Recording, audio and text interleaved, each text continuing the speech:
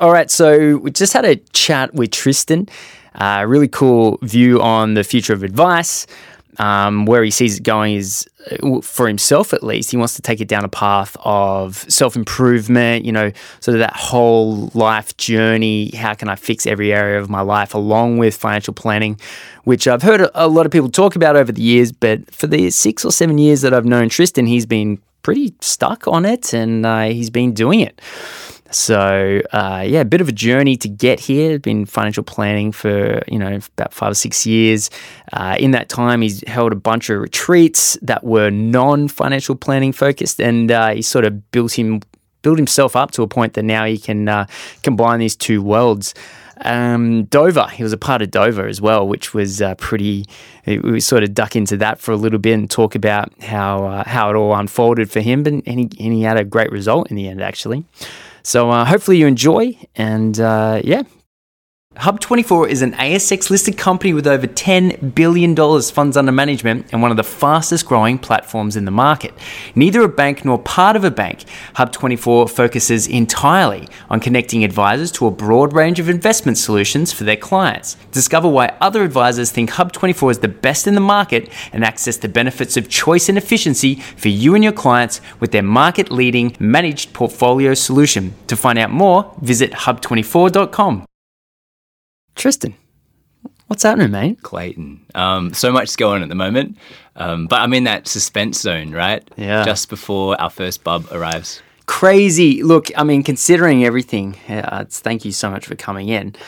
You were talking about just before how you're in a really good headspace for all this to unfold. Talk to me, about that. Oh, the personal side of things? Yeah. Yeah, like I could talk all day. Just stop me when you need to. We've been married for 6 years, six and a bit years now, and it's been an amazing, wild ride. My wife and I, Renee. We fell pregnant in February, just sort of 10 days after we started the business.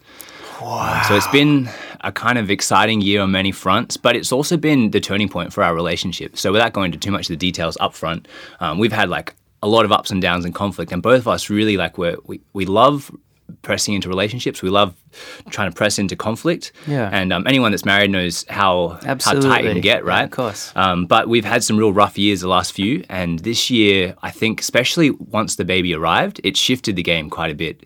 We'd both done a lot of work last year. I think the groundwork was sort of put in place, but after about 3 months of really rough morning sickness on my wife's front, which was a good thing because it forced her to stop and rest and care for herself and a belly.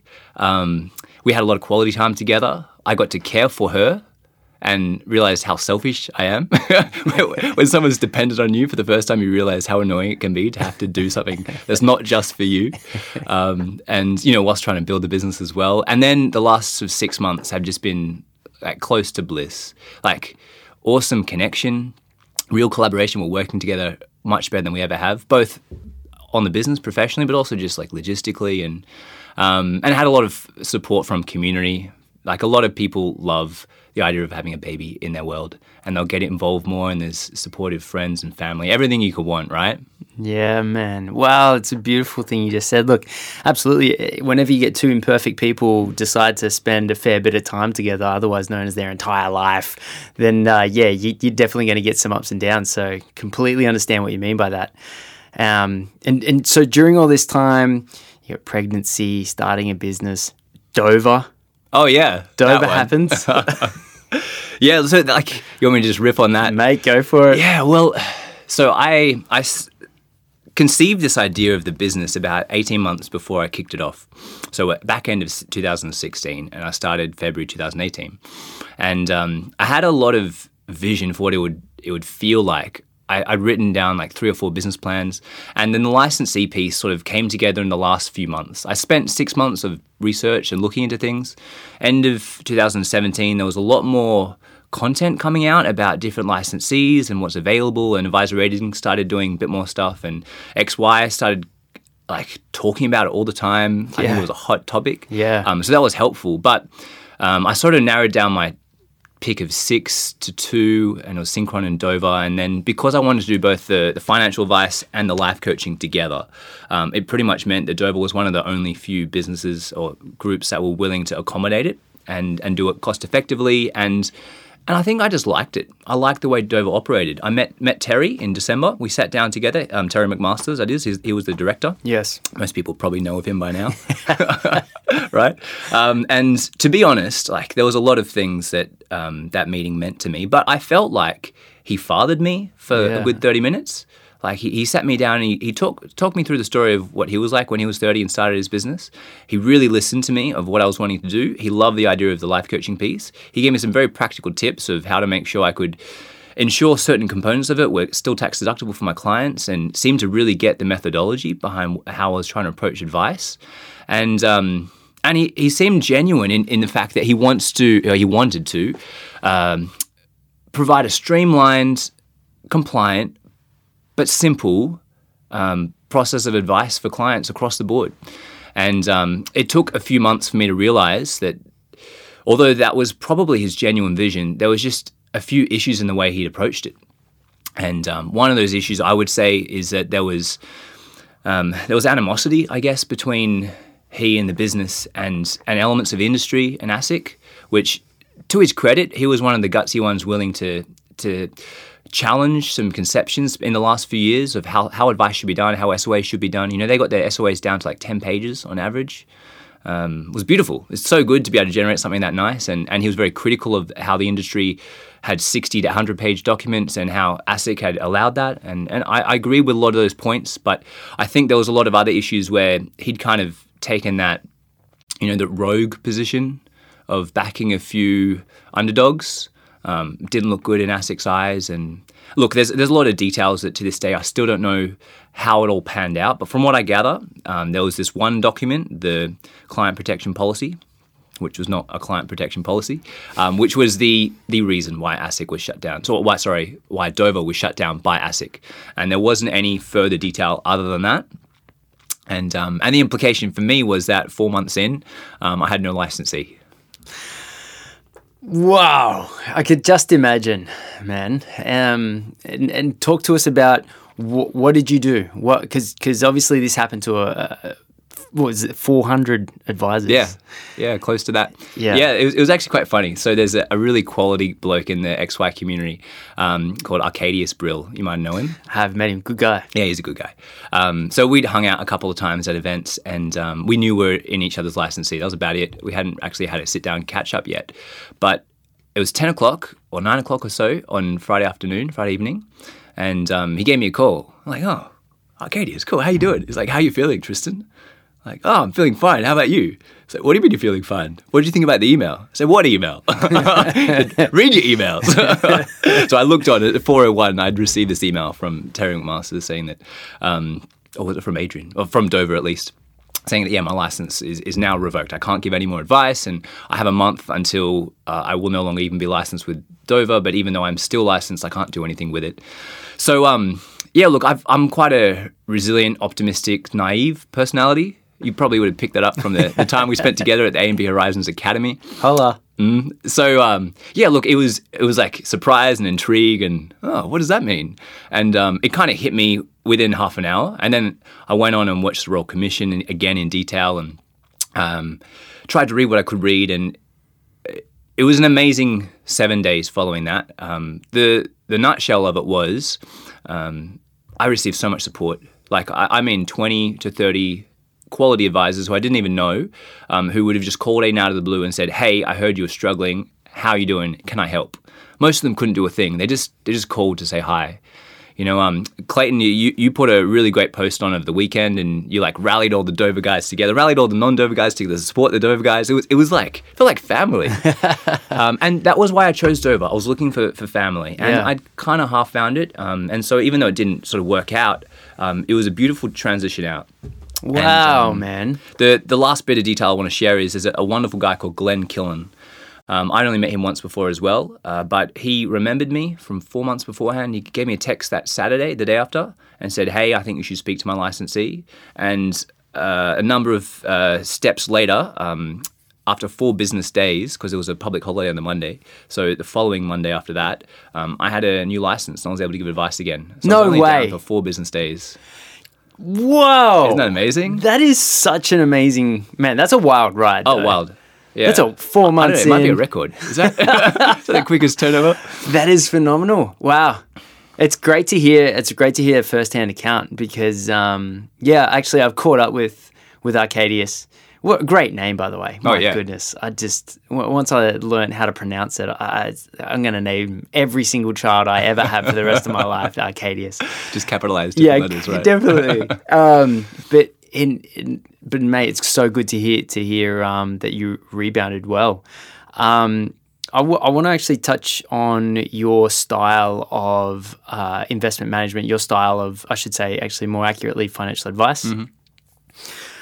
If we go back to the AMP Horizons days where we first met, you definitely had a more holistic view of what advice could be than anyone else that I was talking to. I want to know if you're still looking at doing this, because back then it was a concept of, you could do weekends away and it would take into account different aspects of who you are as a person. And it was very much a life improvement along with the monetary side of things, which was something that, I fell in love with. I was thinking, if you can pull this off, it would be amazing. How much of that has survived and how much of this are you doing now? Oh, I still agree that if I can pull it off, it will be amazing. And I'm still super passionate about it, Clayton. Awesome, man. So I feel we're along the journey. We've taken a few steps down that road. And when I started the business, I moved from employment land. I'd been very flexibly employed by an awesome boss who kind of gave me the keys and let me explore with things, let me be unprofitable for a whole first year. Really. Wow. Learn the skills in depth in his camp and on the back end of my Horizons experience. And then, probably spent 3 years at least covering my costs for the business, then bringing a bit of profit in, but pushing all the boundaries, trying new software, testing a bunch of stuff. And he came along for the ride at least halfway. And by the end of my employment, it was clear that I had a different direction towards advice plus coaching. Life coaching, that is, and he wasn't so keen on that. He was supportive, but he wanted to continue building the business as it was built. So it was a sad thing for me to branch out, but it meant that I was able to then start this company with my full intention at the fore. So it was a life coaching first, and then a financial advice business second. And that's in theory, because in practice, people come to me for financial advice. And that's the place I think a lot of us find ourselves in, people with a similar mindset. So I don't know. Maybe throw me a question. What is it you're interested to hear at the moment? Man, a couple of things. So I'd like to know if you've done any retreats yet. Oh, so yes, we have. Cool. Not under the Purpose Advisory brand yet. We've been doing those for 3 years, my wife and myself, either as couple retreats, women's retreats, or men's events. And they're both pre-married and also married couples as well. But our first Purpose Advisory retreat is coming up next year in January. So first time, which I'm so stoked to hear, because we would have chatted about this 7 years ago. Yeah, or to the effect of 7 years ago. 6 years ago. So I want to know what have you been doing? So that's non-financial advice getaways, and then how is this going to look for the Purpose Advisory getaway? Yeah. Okay. So. With the retreats we've done in the past, to be honest, it was just a way to keep our marriage healthy. We just did getaways with the other mates. Some people we didn't know, actually, just people we knew were in a similar stage as us, and said, let's make a structured weekend. Either a friend of ours had a place up the coast or Airbnb'd it.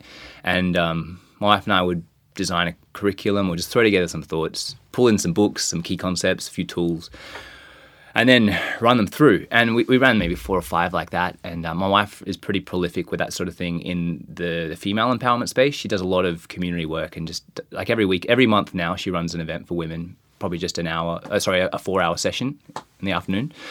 So we've got a lot of practice and experience running events. And I've been running evening workshops on a close to monthly basis for a few years. Various topics. Right. Whilst I was employed, I tried to make them financial oriented because they were under the banner of my employer. But these days, like we did one last week on how to design a life you love, a guide for millennials. Wow. That was fun. We've done a couple on like preparing for marriage with your money. or just how to do relationships and money well. So look, any kind of topic you could want, anything to do with the fulfilled life. Yeah. That's the central point. So when it comes to the retreat we're doing next year, it's not kind of like, come for 10 days and we'll change your life sort of thing. It's much more a scoped component of what I've started to develop as our process, our life fulfillment process. So this one event, I've partnered with a mentor of mine, an awesome guy called Martin Hume Cobb. He's my relationship coach. He's built a lot of his own content. He's 60-something, early 60s, and he's just a genius, but also really grounded, creative personality. So I've run events with him in the past around this idea of who are you? Like, what are your vision, your values, your core beliefs, your emotional drivers, and understanding the human condition, how do humans tick, and your strengths and passions. And those components kind of make you up. And then if you're going to build a life that really sings, a fulfilled life, you want to align it to those things and get more clarity on those things. So we'll be kind of creating space for those that come along to explore those elements of themselves, to learn a bit about themselves, and then map it to some sort of visioning system where they can see a picture of who they are 10 years from now, and then ideally start bringing their life on track with that vision 10 years out. Wow, man.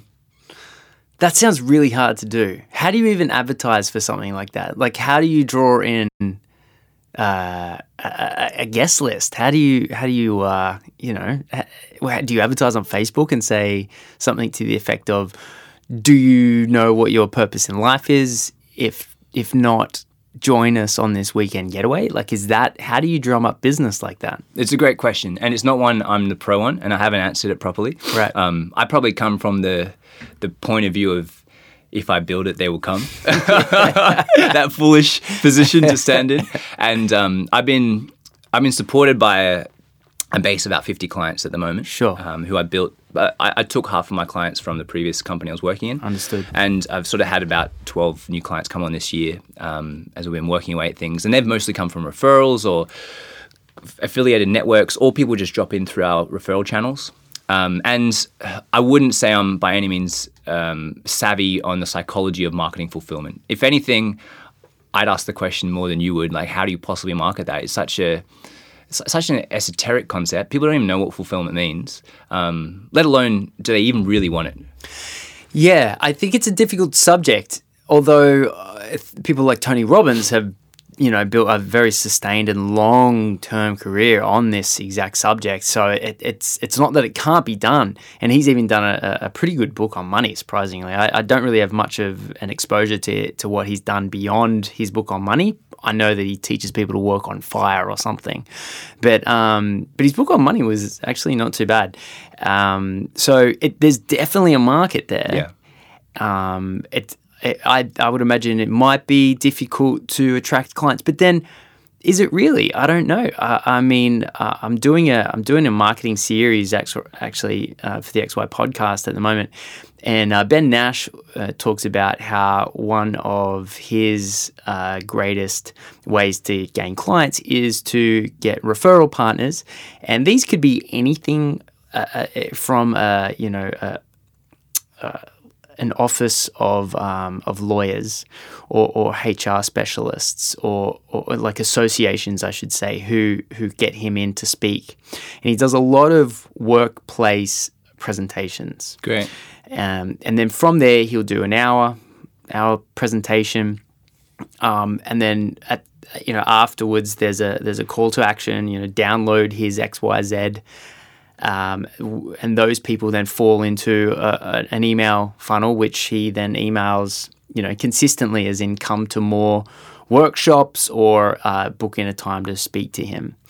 But because he's done so well and he's worked out a way to make some headways in the media, now he gets a lot of inbound. Great. So he spent a couple of years really focused on outward bound until he got enough sort of critical mass, you could call it, of attention that now it starts coming inwards. But I always think if I was going back to 2013 when I kicked off my business, I would definitely pursue something like that, because it's very easy to generate. Especially on LinkedIn, you can generate a database of emails pretty easily. and then literally just sending people out stuff. Because the way that he started was quite rudimentary. It was connect with 100 people, say, do you want my thing? Here it is. You know, like it was very outward focused. And then over 4 or 5 years, that's now converted into him on Sunrise, and people are coming inbound. So it's always uglier at the beginning before you get critical mass, but it's replicable. Oh, it definitely is. Yeah. And there's a proven model in place. I don't know if you're familiar with the brand Success Resources. No. You mentioned Tony Robbins. Like Success Resources would probably be the global distribution platform for these various speakers, including Robert Kiyosaki and all the other big names, you know? Right. And that's how they pull these crowds. They outsource to this group. Right. And it's predominantly Facebook marketing. Yeah, right. With a free weekend or free day event with, you know, various platinum upgrades, so they get a little bit of revenue for those events anyway. Yes. Sell a lot of those events, and then what they're upselling to is the next tiers, and it's a multiple tier model. And inevitably, that's kind of the way it will go. But there's something within me that is the perfectionist that just wants to I want to get confident, to be honest. I'm a 30-year-old. I've stepped into a big pair of shoes, and although I feel like I can help anyone from a financial point of view, and that took a lot of hard work to get to, 5 years of 60 plus hours a week, and passionate focus at it. And I'm now really wanting to feel that level of confidence with the greater life side. And I think part of that is going through this process of having a child and feeling like we're really owning various elements of my life before I probably feel confident enough to step out. And it's funny how, we know all the theory, we kind of got the work ethic, but if we don't have that confidence there, we've got these limiting beliefs that kind of stop us from taking steps. And to be fair, just reflecting on it now, I think that's one of the main reasons why I've held back putting a lot of this stuff out there or engaging with a proper marketing channel. Yeah, that hits on a very, very deep thing. I think men in our generation, maybe because I'm 35, so a couple of years older than you, but it gets harder and harder, I think, for men the younger that they are. Simply not because the world is difficult, because obviously the world's not difficult for them, but to understand their place. I think there's been the world's changed a lot, and for I think the confidence that perhaps that our fathers or grandfathers had at our age far exceeds what the confidence is that a man at our age would have now. Which, there's definitely an argument that just says ignore it. Just keep going. I think we're probably more self-critical as well. Yeah. Than previous generations, because there was no time to be self-critical. It was like, by the time you were 12 years old, you were working full-time on the family farm or whatever, and there was no sort of introspection, going on. But there's a lot of time now to gauge, I think, where we all sit in the hierarchy of life. Well, there's so much more benchmarking going on. Absolutely. You can't just be the big fish in a little pond. Yeah, correct. You can't even be a little fish in a little pond now, right? Like, because a little fish in a little pond is like, okay, that's okay. I'm that guy, and that's the community. But to be a little fish in a little pond now, you're just overwhelmed by Instagram and Facebook, and to constantly judge yourself on how you're going up against the rest of the world, it's a hard measure. It's hard to live up to, and I think, fuck it, like I eventually just had to get to that point. Like, I don't particularly like the sound of my voice. I think it's probably not an octave, but a key perhaps or two higher than it needs to be. Wow, man, you're picky. You got a decent voice. But like, it's like nice resonance. There's nice kind of like a slightly tenor tone. Yeah, I listen to a lot of the podcasts that I do, and I'm not particularly happy with them. But I think fuck it. Like, it doesn't matter. Just do it anyway. And you can get like a palette on the roof of your mouth and shift the intonation, right? I might do that. $1,400. So, mate, I like considering you've probably got more experience doing this than anyone else that I know. So why wouldn't you just go do it? Do it, man. I sense the encouragement, and I appreciate it. And to be honest, some of it is literally just limiting belief. Yeah. There's Don't worry about that. There's something else in the picture though, and this is to do with I think the block in our industry is there's this old hat, let's just generalize for a sec, older generation who's moving on, who's losing, I heard 15% of their book value overnight because of all these like grandfather commissions disappearing. Yeah, at minimum. At a minimum. And then there's kind of the new wave, and again, generalizing here, and I feel there's a gap in between the two. There's a gap for a few reasons. Firstly, there's actually an age gap in between those two demographics. But secondly, there's a lack of mentoring that I've felt from that older generation. You know, back at Horizons, we were taught by these guys, and you could pinpoint some of these names as well. And they were fun, they were charismatic, they were very talented, and man, could they sell. You know, and I suck at sales generally. So I learned a lot from them, and I'm much better now because of it. Yeah. Did I learn from their ethics and values? To some extent. But the way they did business does not align with the way I do business. Sure. And that's something I've been really particular about. And so when looking to remodel my business structure, it's like, where do I draw from? Like, who do I look to? Who's got an example? And I've been grasping at straws, and I found them. Man, I've dug hard, but I did find them. And I feel that's partly why we lack confidence, because we don't have like this sort of idea of a trodden path. Yeah. You know, like I heard this story once of sounds a bit sort of romantic, but these bears that walk the same track through the northern Canadian wilderness, and they've been walking it for centuries, and it's so worn that the stone itself is sort of engraved with their footsteps. Isn't that beautiful? It is. And so, you know, it's young little cubs, when they come along to do their migration, they know exactly what to walk. Yeah. And I think not just any man, but any young person who desires greatness gets excited by that. There's a part of us that's the broken rebel who wants to do it ourselves, who wants to prove to the world that we got what it takes. But deep down, we know we're only great because of the shoulders we stand on, and we're only going to achieve what we can because we're going to learn from the wisdom of those beyond us. And just to put a name out there, so Jordan Peterson, man, changed my life this year. I've had a lot of mentors. I mentioned a few names already in this chat, but since like March when I came across Jordan Peterson, are you familiar with the guy?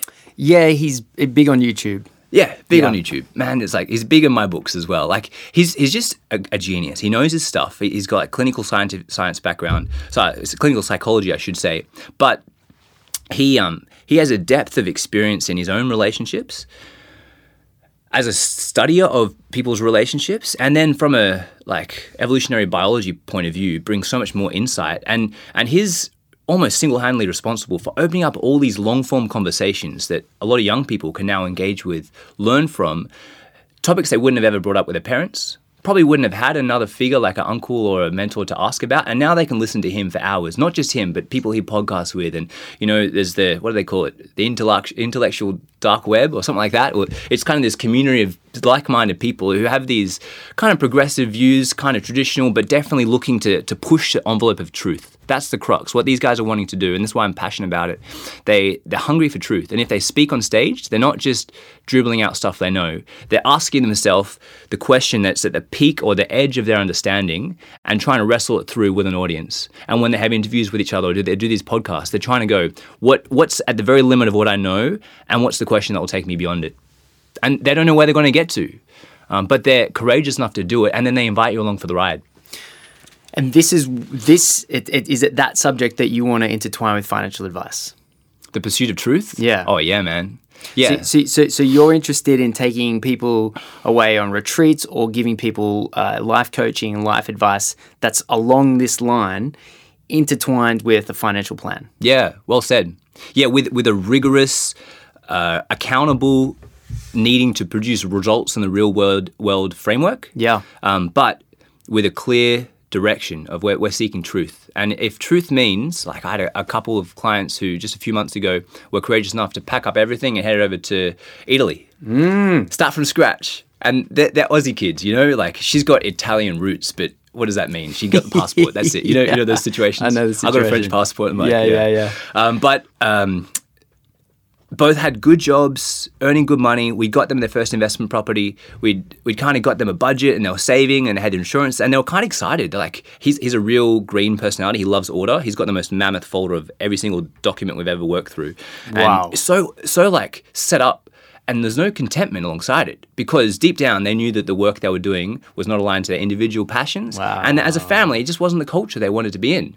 So they packed it all up and they're starting from scratch. And you were a part of this process. Yeah, shamefully. I'm not responsible, but look, they'll put their hat out and say they made the call, but they were challenged by some of the conversations we had to really ask themselves, what are we pursuing in life? Man, I wrote a book pretty much a lot on this subject, Fund Your Ideal Lifestyle, and that came about because I had multiple clients moved overseas. Right. And it's awesome, isn't it? It's such a... I feel like I played less of a role than perhaps you. I feel like you're probably more articulate in how you're helping your clients in that way. I was very much I separated myself from... I didn't really take it on as a life... I mean, it was a life coaching management sort of framework, but it probably wasn't articulated as well as you're putting it. So I would put it to them as, what do you want out of life? And then let's help you money match that. So it was kind of a bit simplified than the way that you're engaging with it. So, but as a result, even though it was a bit more surface, I had multiple clients that moved overseas and sort of pursued other things in life. Isn't it scary? Wow, yeah. But power to the question.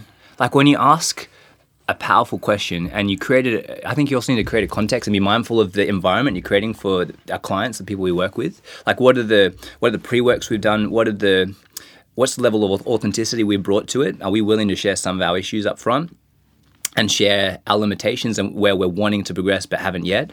And are we really prompting them to stay on track, when they get deviated by a distraction or by like a discomfort? Are we bringing them back on track for the conversation to let the question itself, challenge their direction and their sense of purpose? Yeah. Because we don't really bring a lot to each other than our example, but we embody concepts greater than ourselves, The pursuit of truth is much bigger than me.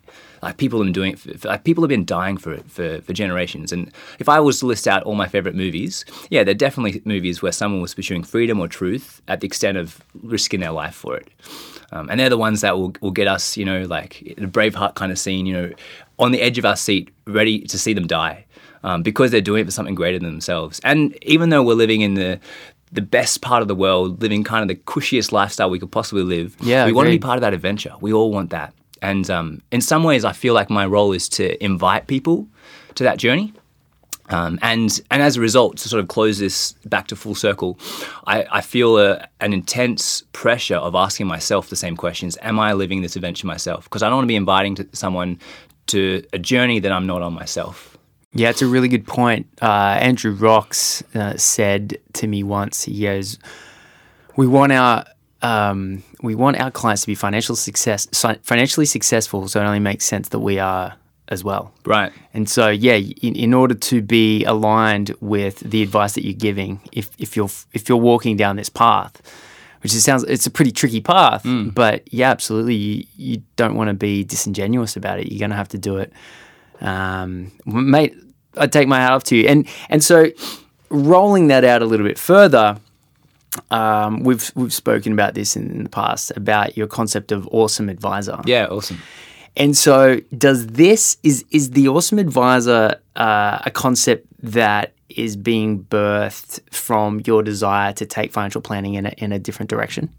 Yeah, that's definitely part of it. And like I know I'm resonating with the right kind of vibe from you here, because what I see XY Advice as a platform has done is create a forum for these sorts of conversation and challenge the way we're doing things and encourage us. Like, it gets lonely, it gets hard. This stuff we're talking about can kind of be demoralizing, but we feel supported. So that's part of my motivation, to add to that, to kind of like put some support, some content, some frameworks to how people want to build businesses and say, this works, this doesn't work. This is good and this is not so good. I definitely want to do that. But to be honest, where Awesome Advisor came from was my own desire to generate a supportive community for me and my passion, and to set myself a few rules, like some housekeeping, of how does an ethical and a purpose-driven business look, advice business? Man, it's cool. It's cool. So I think you'd find a lot of ethical businesses out there now. I think a lot of advisors, due to the backlash of, I mean, Royal Commission is just a symptom of a bigger problem. I think a lot of advisors that I've seen have really strived to be above the fold or above the grey area, and opening up new markets because of it. I think the way that advice is headed and the way that client acquisition is headed, right, is very much an interesting one at the moment. Yeah, it's very much create credibility. Mm-hmm. Because that's a massive thing that our industry is lacking in at the moment. And I'm seeing a lot of advisors do a lot of good things. Yeah, me too. I tell you what's crazy, man. Like, even though we've got this Royal Commission that's still going on, there's all these things that are taking away from where I think advice should be focused. I'm surrounded day in, day out by really good advisors doing really good things. And when people come to me to ask for an advisor, too many options. I literally have to go dive into what it is that they want, because I've got probably 5 to 10 at least advisors that I can recommend out, and just depending on what it is, what's the size of your income and what's the size of your assets and how old are you and what do you want out of life, and do you have a business or not, and and I know so many of them, and I referred a client last week to one of the advisors here and in the XY advisor community, and he responded with this video that he made sort of on Loom, and the snapshot was him sort of holding the name of the client on a bit of paper, saying hi, the name of the potential client. And he just shoots a video, and it was super good. Yeah, it was just like hit the spot, something fresh, man, something creative, and even though personal. I've done videos before, right, killed it. Yeah, right. It was just so much better than anything that I'd even done. Out of him. It was just like an idea has got. So it made me so relaxed that I'd given that referral, because the person said, they're in a startup. They got a couple of kids, so it was a young family with a startup, but also pretty decent income as well. And so I knew how much that they wanted to spend on advice, and I knew they didn't want sort of intense advice. And this advisor was perfect, and was certainly within the price point. The way that I actually talk to clients is I say, well, 1 to 10, how difficult is your situation? And whatever number you end up with, just put 3 zeros at the end, and that's what your upfront advice fee is going to be. So if you're like a 4 out of 10, I'm going to expect a $4,000 advice fee. If you're like a 6 or 7 out of 10, I'm expecting 6. If you're a 10 out of 10, I'm expecting 10,000. So that's kind of my gauge that I tell people when they're asking for advice or for an advisor. So there is absolutely going back to the awesome advisor. There's absolutely a way, I think, and there would be more than just you of the people out there that want to do this type of thing. I would really like to actually assist in you helping get that community up and running. And I've got an idea, so we'll take it offline. Oh, good. Let's take that offline then. Yeah, no, look, we're in a position, just to riff on that, where it's formative days. We're putting together a module, kind of like... Cool, man. A framework of what are the things you should be looking at based off what we know at the moment. But it's as much, learn this in an hour as it is, let's hear your thoughts. And this is the course that you're doing for the XY, right? This is the Awesome Advisor course. So it'll be up probably in the next couple of weeks. Boom. Depending when our little bub comes, right? But no, as long as it's due, we've got 2 weeks till it's meant to be out, so it should be good. Fingers crossed. Right, I know. My wife is like, no, get out now. We're ready to go. But no, the intention is a really simple framework. Ask some detailed questions. Like the idea of Awesome Advisor is it can apply to any advisor, whether you're a mortgage broker, or a lawyer, a personal trainer, anyone who provides consulting. How good's that? Right? Yep. But then we got to get granular on our industry. Yes. Because we know the industry best. And something that we can benchmark ourselves against. If you're familiar with the idea of B Corp. Yeah, man. It's not ratified in Australia as a corporate structure, but you can at least sort of tag your name to it, and we're in the process of applying for that at the moment. Fantastic. It will take a bit of time, but we'll get there. Credit to those advice businesses that are already B Corps. Good on them, man. Yeah, man. There's a few out there. So yeah, something that you can get assessed on, and you either pass or you fail. But then there's also like grades of how successful, how awesome you are, right? Simple framework at the moment. What we got is it's mapped off your passion for what you do, your incentive alignment, which is a lot to do with your pricing structure and the business model. So you can be like an epically ethical and talented advisor, but if you're working in a pricing structure which is not well fit for awesome advice, you cannot be an awesome advisor. It just doesn't work. Agreed. And even when you're making the wise decisions to balance the ethical dilemmas, you know that deep down you got this like edge to push for slightly more cover, or to go for this platform over the other platform, or to pick, you know, ETFs versus managed funds, or whatever it happens to be, you know. And it's not just about you, it's about your employees and your staff and the people who maybe don't have the same drive or discipline that you might have, right? So passion, your incentive alignment, then you need excellence. You just need to be brilliant at what you do. And that's not just the financial side. I think it's elements of being an advisor, which are just human. Like knowing some level of personality profiling assessment. Whether it's Myers-Briggs or the Big Five or DISC, it doesn't matter really. As long as you've got a cross-section of how humans interact and what their differences mean for an interaction with you and them, but also with them in the world. You know, if you're going to do any level of psychological assessment with them. And then, following excellence is authenticity. And it's what we sort of chatted about before, about walking the walk and being that example. But it also flows into the way we communicate. Are we authentic about our mistakes? Like I've struggled this year a lot with getting SOAs done. The changeover from licensee to licensee has added to it. I thought you meant just in general. You're like, nah. I can't be bothered. Yeah. I've got all this other cool stuff to do. That's right. Oh, look, that's part of it, to be honest, man. Yeah. But more so, it's like having gone from systems in employment to minimal systems with Dover to no systems afterwards, like having to recreate that. And it slowed me down a lot. And my clients have been very patient, like hat off to you guys. But look, having to communicate with them and say, sorry, like I haven't been able to get this done. I know I intended to. Let's work with that. It's challenging. When you're the man now and it's your business and it's all in your name, it's very tempting to just like fudge something or pretend like something's not what it is. But to have to fess up and say how things are going is tough. And it's something we've got to do in our industry, I think, more commonly. So that's the basic framework. And there's a lot of there's 50 questions that we've got in the self-assessment, which you'll be able to do, you know. I've got a draft version of it up on our website at the moment, so anyone can hop on and have a crack if they're interested. Love the feedback, especially if you think that there should be something else in there or there shouldn't be something that's in there. Really open for that. What's the one thing that the advice industry and the advice community should change to become better? Yeah, but you're talking to this multifaceted thing. Okay, so what I would love to see is if in a dream world, if we could just like undo every element of our regulation, right? And strip it all back and say, there's no longer a single shred of revenue that comes from product, right?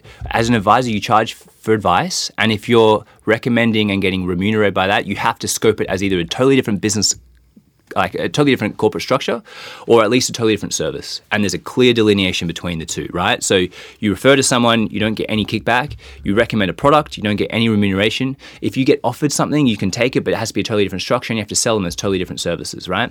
So that the advice is just advice and nothing more. Then just redesign the regulations around that framework and man, like come up with a 4-page document that matters. That'd be the thing. Yeah. Now, can you ever strip it back to that whilst stuff is still going on as it is? I don't know. Not from a regulator's point of view, because they're always looking at the bottom end of the barrel. From our point of view, can we? And like I look at people like Lee Shadell, who I read, I haven't actually spoken to her, but I heard that she threw in a license recently, right? She's sort of gone for the coaching front. And that's effectively what she's doing. She's like, let's just take all the product recommendation off the table and let's play in the coaching / quasi-strategic recommendation space. I don't know how she manages that dynamic, but I'm sure she's doing it well. And then let's come up with, I'm sure she has documents that she provides to her girls that are meaningful, that are relevant, and then kind of rework it from there, rather than trying to take what we already have in our SOAs and cull the 45 pages down to whatever we can get them to, you know? So I think from an approach point of view, that'd be what I'd love to see happen. What do you think is the worst decision that could come from the regulatory point of view that could come from the Royal Commission? Oh, that's an interesting question. The worst decision. What would be the worst next step that they could take? Oh, probably like shut down the whole industry. That's probably the simplest answer, right? Like we're fed up with you guys. You guys suck. That's what everyone's saying. You're out. You're all out. Yeah, that's right. I know we were saying we didn't need the commission back in the day, but now we do need it, and you're out. Like the greyhounds. Yeah. Yeah, that's probably the worst. Like I'm passionate about our industry. Yeah, it man. matters. Absolutely. Yeah. Yeah, there's too many lives that are positively affected. Yeah. Yeah. But that said, like, to play the devil's advocate, what would be the worst thing that happened if it shut down the industry? A lot of people would lose a lot of money. Okay, that said, would it really disadvantage our country? I don't know. Like, would people on the high end of things like have their lives fall apart? Perhaps there are some niche cases where, like, especially when they've just lost a loved one and they need support and whatever, they'd struggle because they need someone time critical to resolve things. They'll lose a bit of money or pay extra tax here. But what it would force us to do is maybe what I just described before, like start from scratch and start giving only what's valuable to the client. Yeah. And maybe we could make that work. Like, I don't want to encourage it, but I'm quite an optimist. And I think that you shift an existing system enough, disrupt it, and you always get something good arise from it eventually. It's just that sometimes it takes like a decade or longer. And we don't want to go through that decade if we don't need to. Absolutely. Mate, thank you so much for coming on. I think the fact that you're about to become a dada for the first time ever is one of the coolest things, man. So thank you for taking time out of your day. Very interesting topics that we've covered today. And I look forward to seeing, man, like where your business goes.